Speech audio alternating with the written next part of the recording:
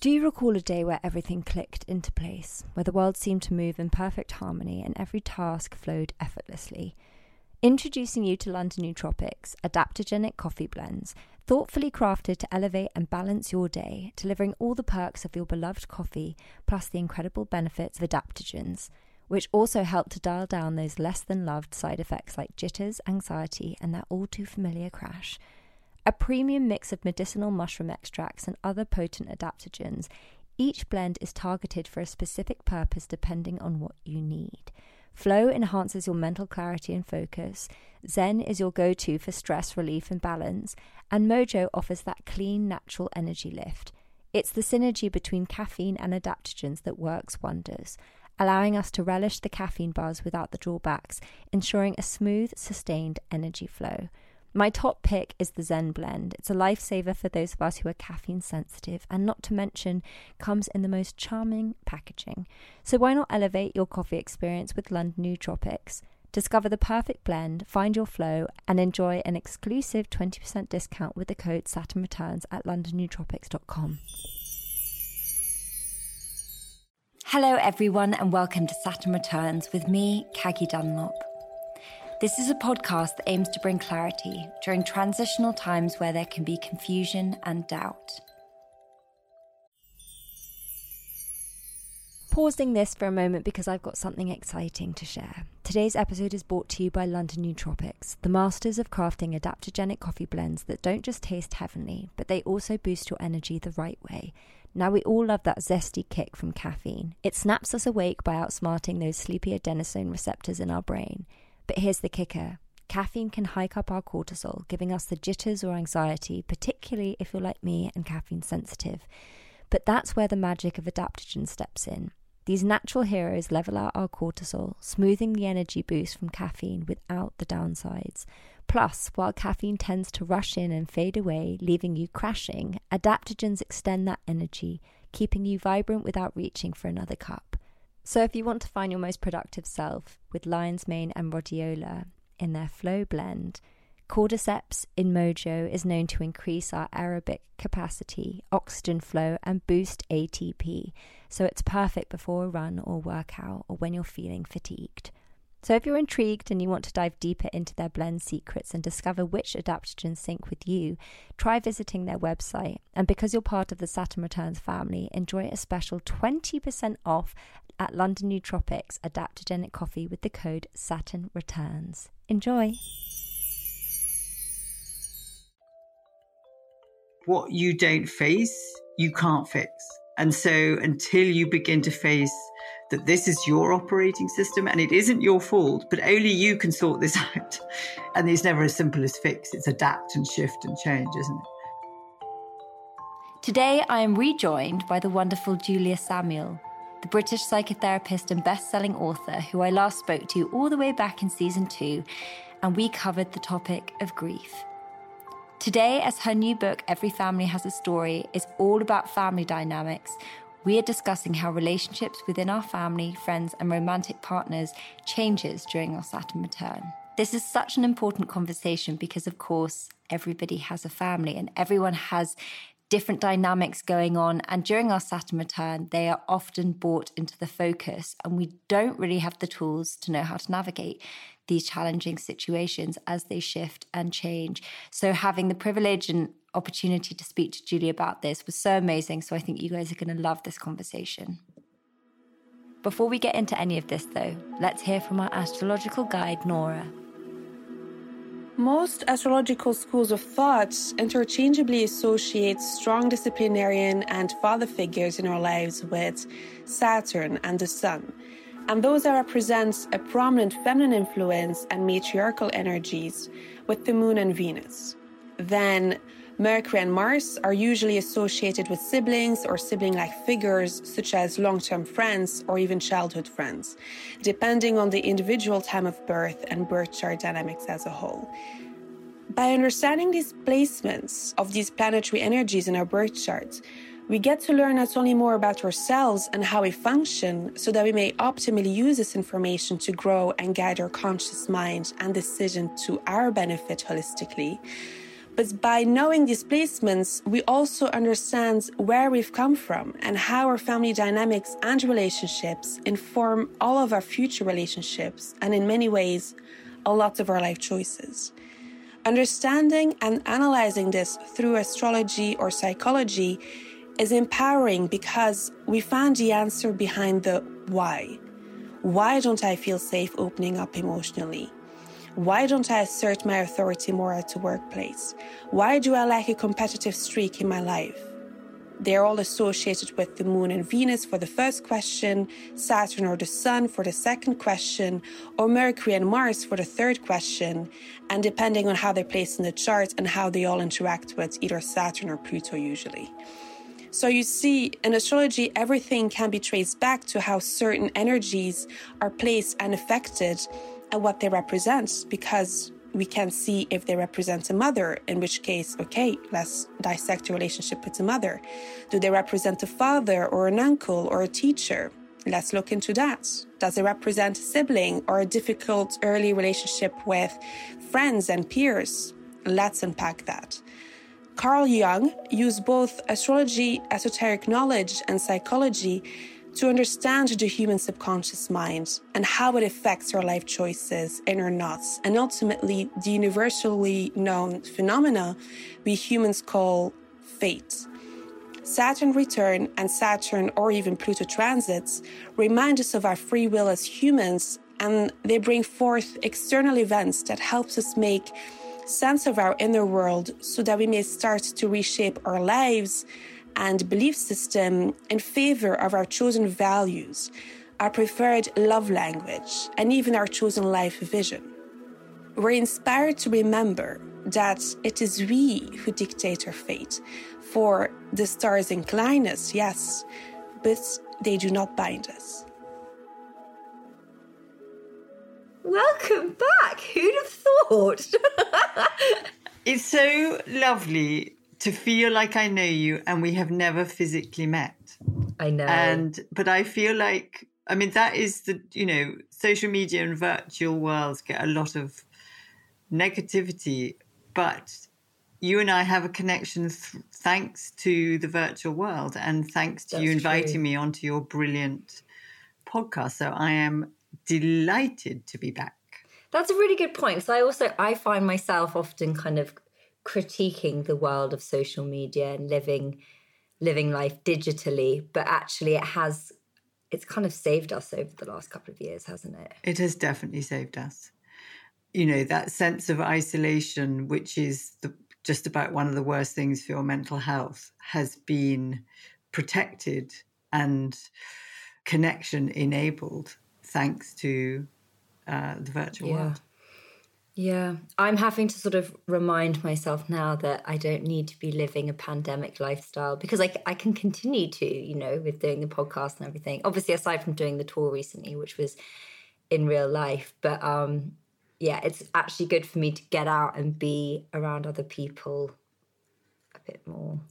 We are wired to hug and flirt and dance and have sex and play and laugh and sit beside each other and feel each other's emotions transmitted through our physical bodies. You know, that is how we're made. And I mean, how was the tour? How was it seeing people and people being pleased to see you who you've only kind of known through DMs and... Yeah, well, that's exactly it. I realised how much those human connections mean to me in terms of actually getting to speak. My favourite part is after the show when I get to talk with everyone and hug them and they tell me their personal story. And there's something so heartening and it sort of kindles our humanity that when we share stories like you do on the podcast or I do, in my books, that we connect with each other and that there's a human universal connection that means that we feel safer and more kind of alive, in particular in a world where we often feel under threat. Yeah. Yeah, and we kind of touched on this before we started recording, but this idea and this notion of imposter syndrome, because I'm sure you've experienced it as a writer, because I feel like it's just a rite of passage when you do a book that you suddenly start thinking, is this going to resonate with people? Are they going to connect with it? And I think almost the more vulnerable and the more authentic you are and the more raw and real, the more resistance you face. And yet those are the very essence, like that's the part of it that connects with people, and that it becomes their story as well in a way.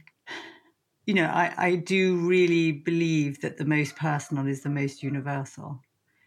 And as much as, I would say my primary kind of role is as a therapist, so I would always say I'm a therapist that writes rather than that. Although actually now, a few years down the line, I do say psychotherapist and author, and the author bit doesn't feel quite so fake. But as in, it doesn't feel as fake as it did before. No. Because you've been really doing it now. Yeah.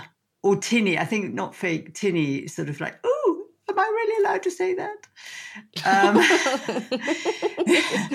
But so British and so female. How many books have you written now? 3. Yeah, I think you're able to say, and also not just any old books, they've been hugely successful. Yeah, they're best-selling books. It's making me feel uncomfortable. You've got the best laugh, Kaggy. I want that laugh in my phone. And if I feel a bit mies, I'm just going to turn Kaggy on and have your laugh, and that will cheer me up. Well, you should get me and my brother together, because we sort of set each other off. It's quite, we're like a pack of hyenas. It's a Dunlop cackle. That must be so nice. Well, talking about brothers and siblings. So, I mean, the thing that I wanted from my book, and all of my books, is that these intimate stories that I am kind of privileged to receive as a therapist, I believe that because of confidentiality, there is so much universal knowledge and understanding that hasn't gone out into the world. And you talk about your brother, I think one of the topics that isn't nearly talked enough about is our sibling relationships and how that forms our patterns of relationship with our partners. That you can have sibling rivalry with your partner. You're competing with each other like you did your brother. I mean, there's just so much here to get into, especially because, interestingly, off the back of the tour and the live events I've done, there have been so much conversation around family dynamics because, of course, like you say, people don't really talk about them, but everybody has them, and everyone has their own strange, they think it's strange anyway, story or something a bit, that's just unique to them. And yet there's such relatable themes. And it's often during one's Saturn return where you can either start to look at that from a different vantage point and addressing some of those things, because otherwise, we can sometimes carry sort of toxicity with us through life if we're not really kind of looking at things from a different perspective. And also not just echoing the voices that we grew up with, of the ways of doing things, of how we're supposed to live our life, how we're going to parent. It's a real opportunity to kind of reframe that and have more autonomy over it. Obviously I agree. And, what you were saying about examining ourselves and kind of, rather than just carrying on with the patterns and the behaviors that we've learned as children and inherited from maybe our grandparents, that when we stop and first of all acknowledge, maybe this didn't start with me, that, maybe I feel like I'm failing or I'm bad at this or I'm bad at that or there's something wrong with me. Maybe don't start with that question of what's wrong with me, but begin to look at where you have come from and look up at your parents' generation and your grandparents' generation, and examine, the untold stories, the pain from traumas that hasn't been allowed, and begin to see what patterns have been passed down to you. And then when you have that lens, it changes the lens that you look at yourself, because you have a kind of much broader context. It's not that you're always frightened, like I'm someone who's too frightened. It's like, I see. I came from a family where the parent died by suicide and that was never talked about and it was full of shame. And so my grandfather was always super hyper alert. And so my dad is super hyper alert. And that changes your relationship with yourself, and you can feel entirely different in relation to your life. Yeah, and also I think what's important to add here as a caveat is to also view it through a lens of compassion. Yes. Because what I've noticed in myself and in conversations with other people is, you know, our parents are such godlike figures when we're young. They can do no wrong, no harm. We go to them for everything. Well, I did anyway. And I'm talking about from a very, very young age. And then, of course, as we go through different stages in adolescence and we kind of establish our own authority and autonomy and kind of rubbing up against the boundaries of things, and there's that friction. Can I pause you? If we do that, some people don't ever individuate and separate. But if you do proper growing up. Yeah, that's something I would love to actually talk about because, okay, let's make a mental note to come back to that. And let's bring it back to the theme at hand of Saturn Returns, is when people go through that sort of godlike version of their parents has shifted, and it has done over the last probably, I don't know, decade in different ways. And then there is a tendency, and correct me if I'm wrong, because you're going to have far more experience in this, but to villainize our parents and to pin all our shortcomings on them. And I imagine that people spend a huge amount of time in therapy discussing these things and where their parents have fucked them up, basically. Yeah. And I understand it in certain parts, but then I'm also like, that's not very liberating or empowering. And I think what lacks in that is the lens of compassion, to actually realize that our parents are just programmed through their own stories and their own upbringing. And, you know, like you say, through their parents and their grandparents and passed down, we kind of step into a victim role often. I'm really nodding silently here.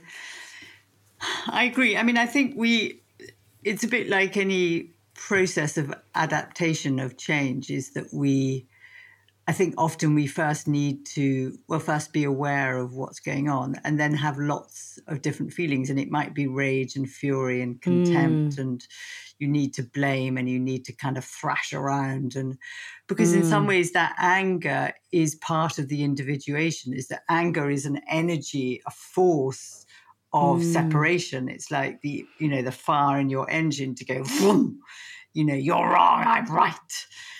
But as you mature, and I would argue that particularly in the last few generations, that we are not fully mature until we're between 25 and 28.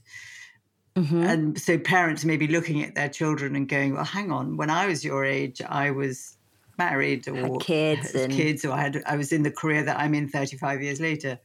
But actually, because of our society has changed and we've been much more parented and more protected, and we go to university for longer and there's much more psychological intelligence, we're not kind of thrust and cut out of the world. We are much more bound. Would you say that that's prematurely? Prematurely, as probably. in the past, people were sort of thrust out of the nest perhaps before ready? Yes. I mean, so I'm 62. So I'm old enough to be your mum at least, aren't I? And my generation, of my background, I mean, I left home at 16 and I never went back. And my siblings were sort of 16, 17. And it wasn't that my parents didn't love us, but parenting wasn't even an adverb at that time. It was you bring your children up, you feed them and you love them, but you don't parent them. Whereas now it's, in a way, we've kind of, I feel, gone too far and like not in alignment with our nature. And there's just this sort of obsessiveness over how to parent. Yeah, and people do talk about over-parenting and kind of holding on tight. So it's an incredibly, that path to take of loving enough that the child feels supported and secure and loved and protected enough, but then not over-parented, that they don't have agency to make their own mistakes and their own choices and individuate and step into adulthood. And it's a back and forth. Tricky balance. It's a really tricky balance. And, I've got adult children and I'm still negotiating that. So I'm not saying that it's easy, but you recalibrate your relationship as with an adult parent to an adult child, which is very different. It is more mutual. I mean, I think the parent of the adult child always has more power than they often recognize. But what do you mean by that? So in my experience, say the partner doesn't get on with the mother-in-law, I would say that mother-in-law has a lot of power to repair and restore and make that relationship work. And it's their responsibility. And chooses not to. And a lot of people listening and nodding, being like, "Yup, that's my mother-in-law." Because you hold more influence over your adult child. Yeah, what's really interesting about that is I think that also requires the parents' journey of sort of, I don't know whether this is necessarily the right word, but like emancipation from their parents and full maturity to be reached in order to have that understanding of self. And what's important to acknowledge is that not all parents do, and therefore they might not realize the power or the importance that they have in their child's life. And to kind of add a personal thing, I have always looked up to I look up to both my parents, and I'm incredibly close to my mum, and we've definitely gone through that shift, and both of us experienced our Saturn return at the same time. So it was amazing. This interesting thing as the roles change, and it's difficult for both parties, especially, as a parent, when that is so much of your identity. But with my father, I definitely feel that I look up to him a lot, and I always think that, I don't know, I think because he's a man and I expect that he thinks or feels a certain way. And so often I'm proved that I'm totally wrong. And in a really humbling way, because I think he cares so deeply what I think of him. But I'm so from a place of wanting got that childhood thing of wanting to please and impress him, that I can not even make space to acknowledge that actually he wants, that he values my opinion and cares what I think or the role that he plays in my life. And so that's that's been really a really interesting thing to observe, especially over the last couple of years. I wrote him a letter when I was, I think I was 28. And it was a very, my dad's very British and we don't always talk about feelings that much. And his family sent him off to boarding school when he was 7. So there's all that kind of trauma, really, I think, of abandonment. And I wrote him this very open, loving letter. And I don't think he knew how to kind of process it and kind of forgot about it. I wasn't upset by his response. It was something more cathartic, I think, for me. And anyway, he sent me a message 2 days ago with a screenshot of the card that he'd obviously kept. And was I was just rereading the letter that you sent and how humbling and lovely it was. And I was and I know that that's not easy for him to say. And it's just those kind of beautiful moments of we all have our own reality. We all have our own truth. And it's about having the ability to hold space for both, And that's such an important aspect to acknowledge. So, what I've understood from you, and certainly what I've understood through the stories in my book, and there was a particular family, the Thompson family, where the 18-year-old daughter was going off to university, and I worked with the grandmother, her mother, and the 18-year-old, is that we need to support our children to step off the mothership, if you like, or the parentship, and create their own ship.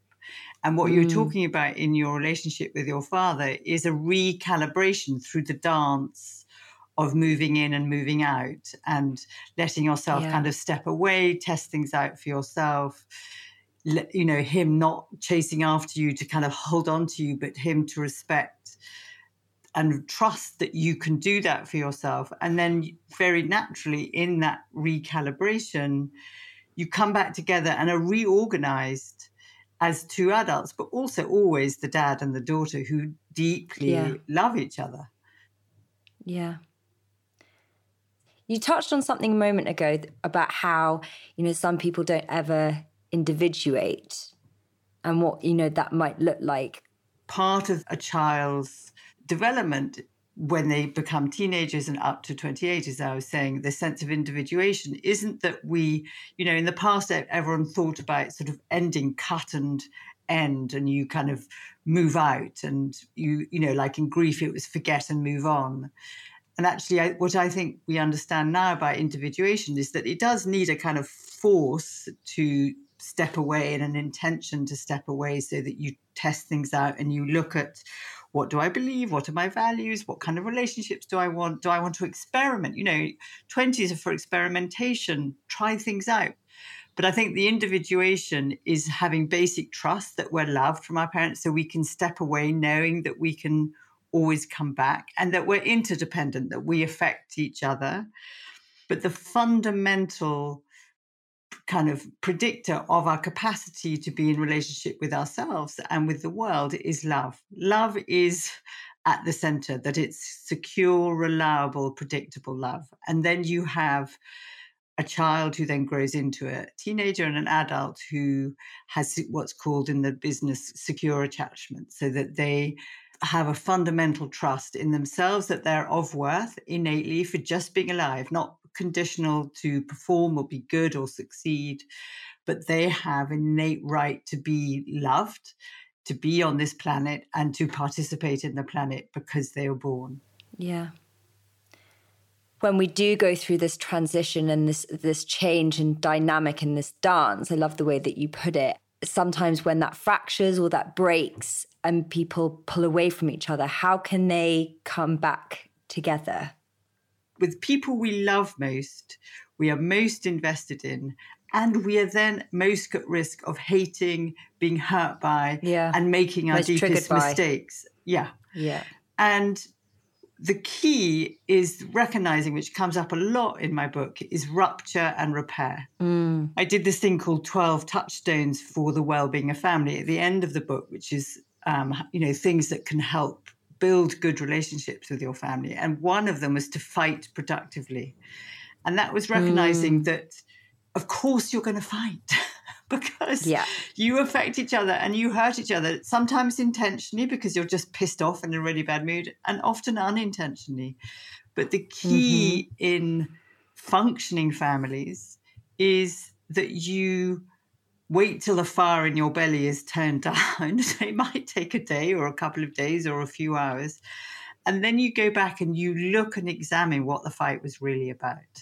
And through that, you have a deepening love and understanding, because it wasn't about the bins or not emptying the dishwasher. It was because of lots of different things, or it's because I felt like you weren't giving me attention, or I felt insecure, or whatever the reason is. Yeah. And also when we're, it's funny, when we're older, I always sort of like this analogy of Christmas time. Well, not an analogy, it's actually, when we're at Christmas time, how it doesn't matter what's going on in your life, how successful you are, how adored you are by your friends and what's going on, but you go back to the family home and you're having, one of your parents is carving the turkey and you're telling them about your latest accolades or acknowledgements, and they sort of barely acknowledge it or say pass the roast potatoes, and you're suddenly 12 years old again. And I think that's such a relatable thing, but what we're rarely able to do is create the separation between who we are now and the child that is being triggered, because we always carry that with us. And something that I've had to practice is creating enough separation of going, oh, this is triggering me, and it's unmeasured to the situation. And one of my favorite teachers and friends, Mark Groves, always says, if it's hysterical, it's historical. And it's like, if you're having that kind of nervous system overload, it's because it's taking you back to a version of yourself when you were younger and something that destabilized you. And I think it's really amazing work to be able to go back there and heal it. Our memory of place and smell is our strongest, most wired aspect of our memory. We have place cells, so that they store our oldest memories. So when you're sitting around your kitchen table eating roast potatoes in the same kitchen that you did when you were 6, that smell of those roast potatoes and the white sauce and the turkey will throw you. It's not a trigger. It will send you across the years to being a 6-year-old self. So it's not because you had a traumatic experience and you're being triggered. It is because our memory operates like that. And the important thing is the awareness of it, that you suddenly find yourself being a bit squeaky, or you feel small, or you feel the feelings that you had where you were 6. And the capacity to have that sentence like hysterical is historical, or something that you can say to yourself. So then you can take a breath and step back and go, oh, hello. Hello, 6-year-old you. What do you need? Do you need to kind of go outside and take a little bit of a breath? Do you need a hug? Should I hold you internally? You know, what's going on? What's happening? And then in acknowledging that, you can come back and hold the child within you, the small you, and then respond from your kind of more adult perspective, which isn't hysterical, and meeting your parents or your sibling where they are at and not causing a whole blow up. Also, for people listening that might not think they have any family issues and they're like, oh, well, you know, it's all fine, I'm living my life. The piece you spoke about in terms of attachment style and how those relationships inform our romantic relationships so much is something that's 100% worth delving into, because, you know, I am someone that is working through my own anxious attachment. I have a lot of thoughts around attachment theory. Sometimes I'm like, I totally get it, and sometimes I think it's too binary. But to be, from, you know, a therapist perspective, would you be able to explain, in case anyone isn't familiar with the term, about what it means, where it comes from, and how it kind of impacts you later in life? Yes, there's anxious attachment, there's avoidant attachment, and there is a kind of dissociated attachment. And it's by John Bowlby from the 50s and 60s, who was, you know, they tended to be much more binary then than we are. Now we know that we understand about how we operate in the world much more interrelatedly than in a black and white way. Mm-hmm.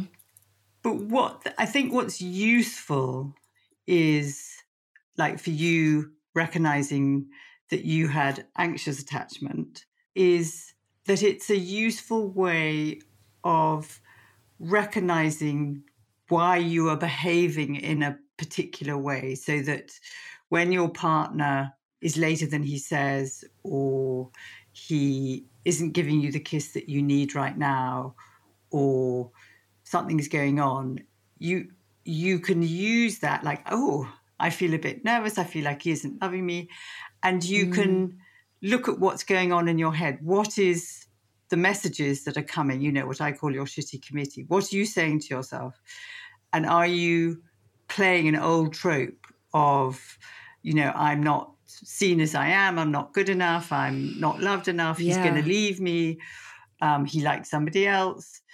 You can never kind of get rid of those early injuries, but you can hold both, that I have this feeling of anxiety and that I'm not good enough, that something is missing, and also that I kind of know that he does love me. He's actually just made a cup of coffee. It's not that he's not talking to me. He's just come back from work. And that you can hold both things, and then you can name them rather than become super anxious in your relationship. And spin out, you can say, it's so funny, I'm just aware that I'm, you know, what I'm saying to myself is that you're avoiding me, or whatever it is. Tell me what is going on for you. Do you want a bit of space? Yeah. What's happening? Yeah, it's definitely been a lesson for me and it's been the most challenging and the most difficult, but the most rewarding in the relationship I'm in now, in terms of how we manage to navigate conflicts. And I think before, historically, I've always viewed a successful relationship as one that didn't have conflict, but I realize it's so not true. And actually it's how you navigate it. And so we navigate conflict really, really well. That's amazing. For when those things come up for either of us, we bring it to the table. And it's one of those things to just, exactly. And you have to own these things and own them about yourself. And it's that balancing act between owning what's yours, but then also being vulnerable enough to be like, this is something that I might need. And I'm going to give a personal example here of something that's happened quite recently for me, in that I'm very tactile as a person. That's my way of knowing that I feel safe. That's my way of expressing love. If people are into the concept of love languages, mine is most definitely touch. And so is my partner's. And, you know, it means that we are very expressive in that way with one another. But then when we're in social situations with other people, of course, naturally that kind of stops a bit, because I don't know whether naturally is the right word, but because of other people, and your attention shifts from each other to others. Yeah, and a different sort of awareness. And of course, like, the way couples behave in private is very different to the way they are in public a lot of the time. And what I realized with me is that, and I didn't really acknowledge it, but we had a situation recently where that happened, and I was less familiar with the people we were with. I guess I felt a little bit unsafe. And my partner had said, he was like, afterwards, and I had no idea at the time that anything had happened, but afterwards he was like, I felt like you were a bit over familiar with someone else. And I kind of was thinking, like, what, that was not what I was trying to do at all. And as we kind of worked through it, I actually realized that when I'm feeling, and it's something that I've always done, but I've never realized, when I'm with my partner and I'm feeling unsafe in those social situations, I will then try and establish like a connection with someone else. And it's not a romantic thing or anything like that, but it's to give me a feeling of belonging and safety. Being wanted. That I'm not able to express to my partner at the time, because I don't feel that I can express those needs, because I see it as a weakness. I see my, I guess, social anxiety or shyness as a weakness. And so I overcompensate by being extra outgoing and like forming a quick connection with someone else. And it's such a like default setting of mine. It's not a conscious thing that I'm thinking about. It's just something I've always done. And so for us to be able to have a conversation about it that was, you know, we both had heightened feelings around it, for me to actually say, actually, in those situations, I need perhaps a little bit more reassurance and like touch occasionally to know that I'm safe and that we're still as we are. And that was really hard for me to say, because I felt like, yeah, I could feel the emotion coming up as I spoke it, because it was something that obviously I didn't feel okay with about myself, and to kind of own that. And then also, you know, for him to own his part. And so it was like a really interesting conversation. And yeah. I mean, it sounds incredibly powerful, because in being able to communicate and being heard without someone kind of jumping in with a judgment or a position of like, no, you did, that's not what you did, but allowing you to explain your understanding of what was going on for you, and to have the space together for him to have the honesty and say, well, this is what happened to me. This is what I felt when I saw that. And so when you could fully understand each other's perspectives, something shifts, because you're not thrown into your old trope of I'm being abandoned. It's like, oh, this is what was happening. So when I'm at the party, I'm feeling a bit insecure because we don't touch each other. Now you kind of update your database as a couple, that he can come and give you a little hug, or, you know, come and say hi. Or that it's safe for me to go and hug him. Or go and hug him, or whatever. And in some ways, that is a perfect example of what happened in these multi-generation families that I work with in my new book, because everybody had the story that they were telling themselves about what was going on, but they had never fully heard each other's stories. By hearing each other's perspectives, understandings, a bigger picture, a different narrative came, where there was so much more compassion, the word that you used before. There was a compassionate lens. Oh, that's what it is. You know, it wasn't that you were angry because da-da-da, but that was your pain. And so then there was more trust, and also more capacity for missteps, because before it had been very brittle. And so when someone was cross with each other, it was quite frazzled and a kind of electric, like, ouch. And now it was like, okay, there was a bigger base and security of attachment, really, and trust. Yeah. You know, it's lovely, this idea of kind of building up that trust muscle. And it does come through each time we navigate those conversations and we have more evidence that we can, you know, repair, like you say, fracture and then repair. And then I think that is a way that we can also sort of redefine our attachment style, because we lean into a more secure, and it's not something that's going to happen after one conversation. It's going to be lots of little moments, just, you know, that give us a bit of a reprogramming. You know, from the audience of the podcast and stuff, when they talk to me about their relationships, I think this is something that they struggle with because, and it's not, you know, it's not their fault, but men often view sort of vulnerability as synonymous with weakness. And therefore these conversations, they don't have the conversations that women have together. Do you know what I mean? Right? When we're in private, we are each other's therapists. Men don't really have that luxury. Some men. But, you know, when you talked about languages of love, I think languages of love is a very useful one to look at when you look at men and women. And one of the things, you know, again, in my book, there was a gay couple who were adopting a child.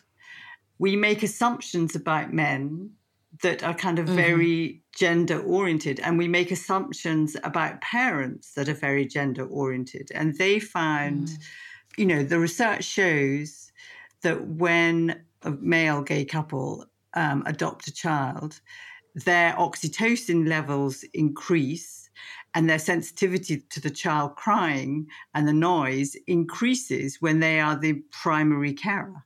So it equals those of women. So their biology changes.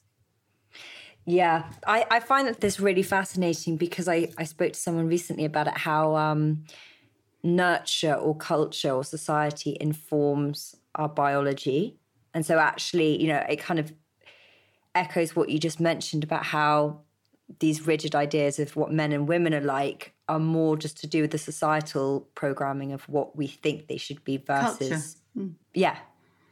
I agree. Yeah. And, you know, genetics gives us a blueprint, but the propensity and the outcome of that blueprint is very influenced by the environment we're born into. And I think we understand that more and more now. And so one of the things that we looked at was epigenetics and trauma being transferred from generation to generation through the genetics, through the womb. And we do know that for two generations, if someone has had a very extreme traumatic experience like the Holocaust or 9/11 or being in a war or, you know, those terrible events, that their children have higher levels of cortisol. But that isn't a predictor of their outcome because it will depend on their environment and how that plays out, whether they are more wired to be on code red or not, depending on the type of parenting and the environment they're in. So nothing is for sure. Nothing is 1 and 1 equals 2. Yeah. Okay. Well, to go into that a little bit, because it's something that I'm very fascinated by, because I think a lot of people are in this constant state of fight or flight, and it's kind of become normalized in society because we live in such a busy, fast-paced world, and, you know, people just have a coffee and just keep going. But it manifests in the body, in insomnia, in all these ways. And what has your experience been on people that have like unresolved trauma that's either their own or, you know, passed down through their family? Because it's obviously not always something that can be figured out in a traditional therapy sense. And by that, I mean, I don't know if it can always be talked through, because like we said before, if it's stored in the body and there's a lot of resistance there and it's not actually fully acknowledged, how can people navigate that? Well, I mean, the treatment that I use for that is attachment-informed EMDR, eye movement desensitization reprocessing. Okay, that's actually something that I've only just learnt about in the last, 2 months. I wasn't familiar with it before, but now that I'm learning a bit more about trauma and understanding that, and for people that don't know, would you be able to explain what EMDR is? So it stands for eye movement desensitization reprocessing. and it works on that our operating system is to integrate and process and adapt, that we are naturally adaptive. But a traumatic event or a traumatic epigenetic experience in our bodies, or traumatic childhood of massive sort of insecurity, is stored in the neural networks of our amygdala. And so that switches on our autonomic nervous system, our sympathetic and parasympathetic, to code red, so that we're on a high alert, as you talked about, all of the time. So anything can really kind of ignite it. And when you're in code red, your neofrontal cortex, your capacity to think and cognate and reflect and make sense and have a narrative, goes offline. Trauma trumps logic, and has no sense of time. So what EMDR does through the eye movement, through the bilateral movement of someone's eyes. So when I did it yesterday, I do it by moving my hands left to right and they follow them with their eyes. Or on Zoom, I do it with tapping, where you cross your arms and you tap. It connects the right brain with the left brain. So the distress is released from the body, and the left brain can start cognating and thinking like, I was in danger then, but it was in the past. And this is what happened to me. And you, through it, have a full narrative. And so you can never take away what happened, but it releases you from the high alert, traumatic response to what happened. And that can happen over a large number of sessions, or in some simple event. No trauma is simple, but a single event trauma, I've worked with people in 3 sessions, and they no longer wake at night. They're no longer ignited. One of my kind of things that I think is important is the language that we use. So I think there can be a tendency to pathologize feelings. So my concern, and sometimes with some of the language around trauma, around triggering, around depression and anxiety, is that people use those terms to describe high levels of feeling. So, if you feel very worried, you may then say that you have an anxiety disorder. This is a very important acknowledgement to make, And that if you are really scared, you say that you're traumatized. And there is a very big difference between a traumatic experience or, an adverse child experiences that you have trauma, to being very worried about things. Yeah. I actually, last summer, or maybe it was the summer before, a group of, my closest girlfriends, and we're all very into this space and this stuff. And there's sort of 3 of us. Fun. And there's 3 of us that are like, might take off if we didn't have someone to pull us back down to earth. Okay. And then the 4th is a bit more grounded. And anyway, we were all sort of staying in this house over the course of a week. And the 4th one eventually was just like, right, the word trigger is banned from this household. She was like, not allowed to use it anymore, because it does. And I do think we are sort of like hypersensitized as a society at the moment. And there's so much progression in these conversations, but it can also go a little bit too far. And you see that spilling out into social media and stuff, when people are like, oh, you can't, say this, or you can't say that. And also, like you just said, to acknowledge that actually when we're just having, an intense emotional experience, not to liken it to trauma, but then also, because can I just add why? Also, for yourself, is that if you start telling yourself you're traumatized, you ramp up the emotion that you're feeling. That neural pathway, and your anxiety levels increase. If you're telling yourself I'm traumatized, you kind of reverberate and become, out of control. Whereas if you say to yourself, I've had a horrible conversation with my boss, I'm really upset, and I'm also really furious. And so emotions are transmitters of information. So you name your emotions, you voice them, you express them, you release them. And then as you do that, they subside. Because if you keep feeding them, you're just throwing yourself into the fire. You're putting oil on the fire. The problem. So to go back to when if someone's having a heightened emotional experience, and let's say they are in a state of fight or flight, that's become their sort of natural disposition, and then they're trying to unearth or like figure these things out and then think that there might be trauma there. How are they able to better manage that or actually know what the trauma is? Because of course, if it is something that's generational, like you might not know. I mean, that's an enormous question. So I think, the first step is to, with a friend or with a therapist, to look back at their history and kind of even do a timeline of what were the significant events in my life? What was the impact on me of those significant events? When do I first remember feeling kind of really scared or out of control or threatened? And also, as I say in the book, is to look up and see, what one of the things of transgenerational trauma is understanding that what isn't, the pain that isn't processed and allowed in one generation passes down to the next generation until someone's prepared to feel the pain. So do a genogram, find out the stories. Who died by suicide, or was there a baby that died, or was there a huge family rift about the chest of drawers? What happened? And so the more information you have, then you begin to have a narrative for yourself.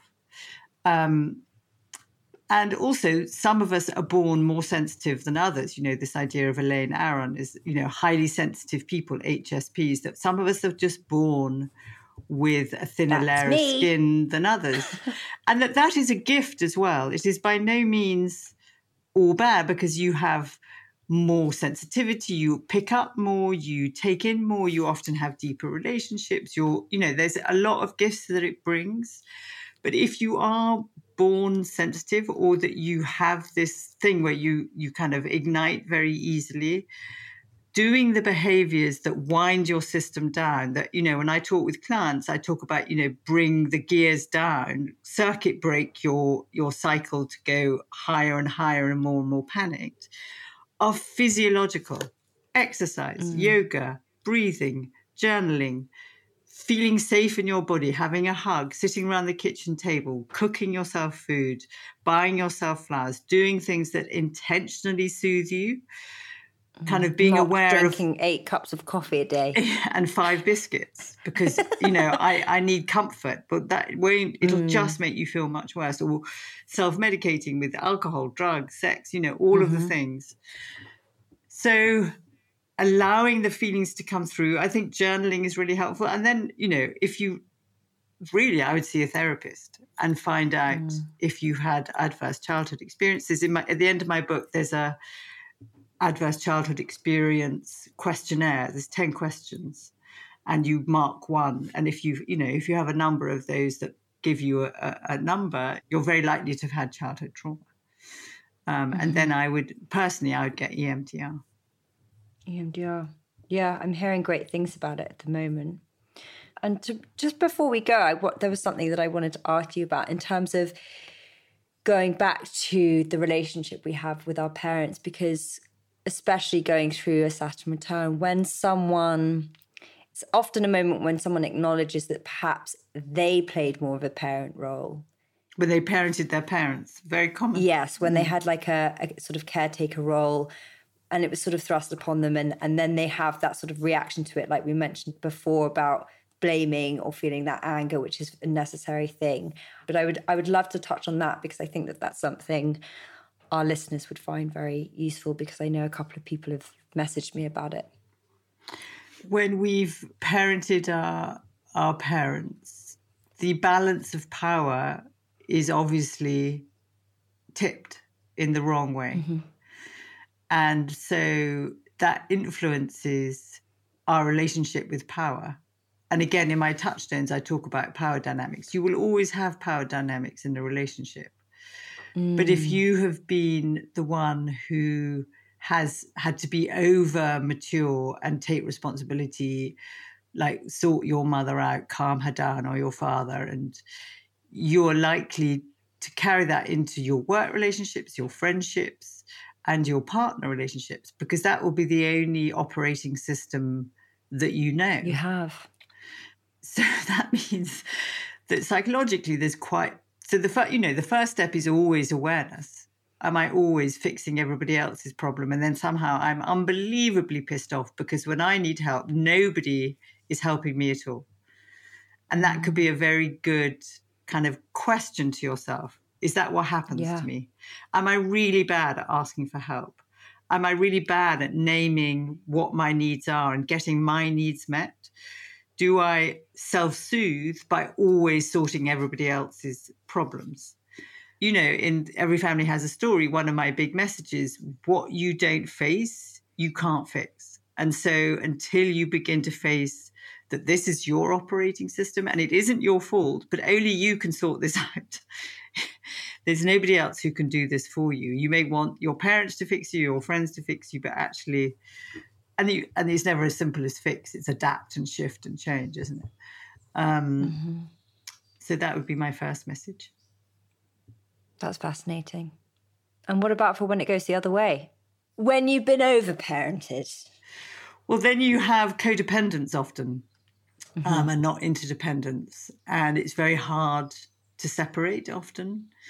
And you may not be very robust because if your parent has jumped in and done your homework when you've been scared or talked to your teacher for you, or they always organize all your travel or pay off your debt or whatever they do, then when those things happen, you don't have the kind of tools inside your body of, I know how to do that. You go, oh, help. And you turn back to your parent. It's like, so you haven't really got, again, an operating system that allows you to, life is difficult.